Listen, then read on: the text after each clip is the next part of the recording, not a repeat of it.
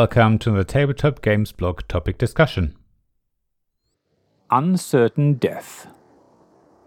It's always interesting to see how different games decide when they end.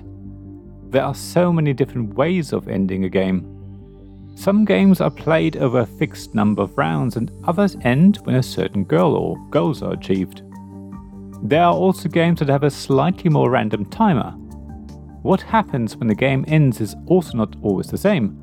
In some games, all players get one more turn or the current round is played out. Other games end immediately and nobody gets another chance. In this article, I want to look at how all of these different endings create different player experiences. Let's look at games where the end of the game is triggered after a fixed number of rounds. In these games, everyone will get the same number of turns.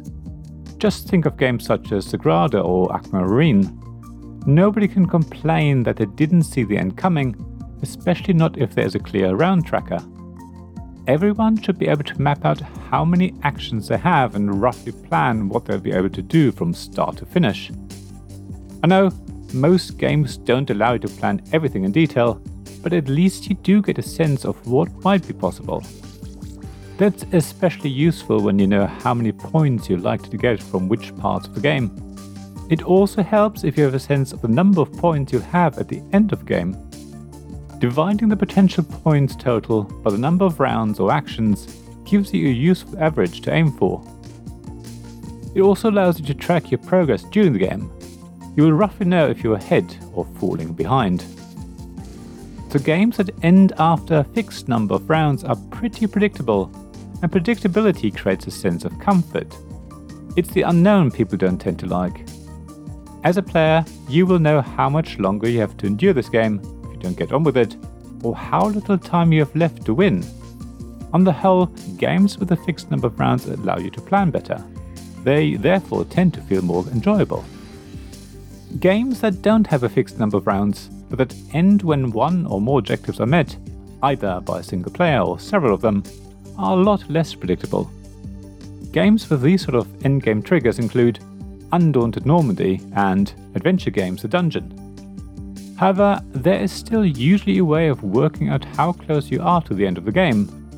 Often you will be able to tell how close to completing a goal players are, so you still get a sense of how much time there's likely left.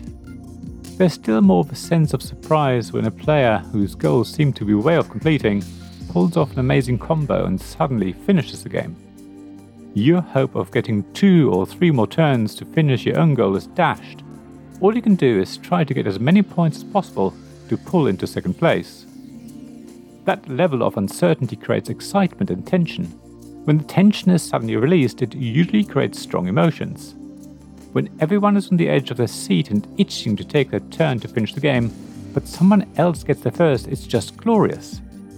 Usually it creates feelings of joy and happiness, but of course it can also turn into disappointment. I hope as adults we have learned to deal with it, especially in the context of board games. Some games don't have a fixed number of rounds, but also no specific objectives. Instead, there is some sort of timer. It might be a deck of cards where the bottom so many cards contain an endgame trigger at a randomly shuffled position, like in Dominate Species Marine. Timed games give you a rough idea of when the game is likely to end, but you can never be sure. When these games end, there'll be a similar sense of happiness or disappointment as there is in objective games. The main difference is that nobody will ever get a sense of how close they are to finishing the game. Instead, everyone will hope that the game continues just one more round. Everyone just wants to complete their plans and score a few more points that might clinch victory. Irrespective of how endgame triggers are decided, there's then still the question of whether the game ends immediately, or if the round is finished, or if every player gets one more turn. If you finish a round or everyone gets one more turn, you tend to feel like you at least have another chance at getting a few more points to get to second place. The game sort of gives you a second chance. Some games even have the option of you winning if you get the most points. You don't necessarily win just because you're the first to finish. All of these things give you a sense of control. You don't feel cheated out of victory. You don't feel like you are unable to see through your plan. That's opposed to games that end immediately, like Scythe. Most people think that this sort of ending is unfair. You want to be able to at least have one more turn just so that you can carry out the actions you have planned for so long and get the points you think you deserve.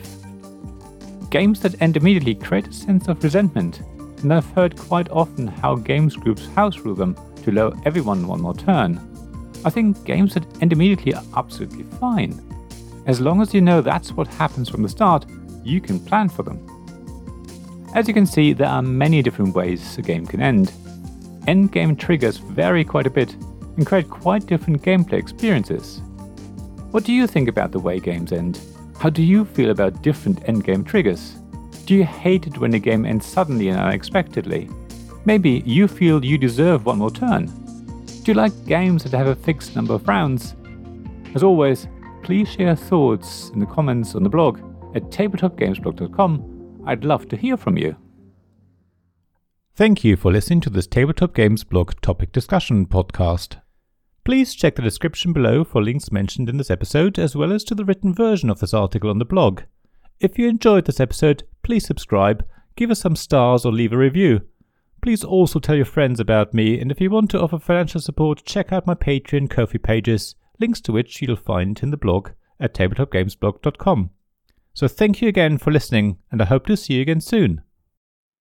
This podcast was made possible by my generous supporters: Royal Patron Sean Newman, Castle Guards David Miller and James Naylor, Dice Masters Alex Bardi, Paul Grogan and Robin Kay, and Shining Lights Gavin Jones, Sarah Reed, Richard Simpson and Tim Vernick.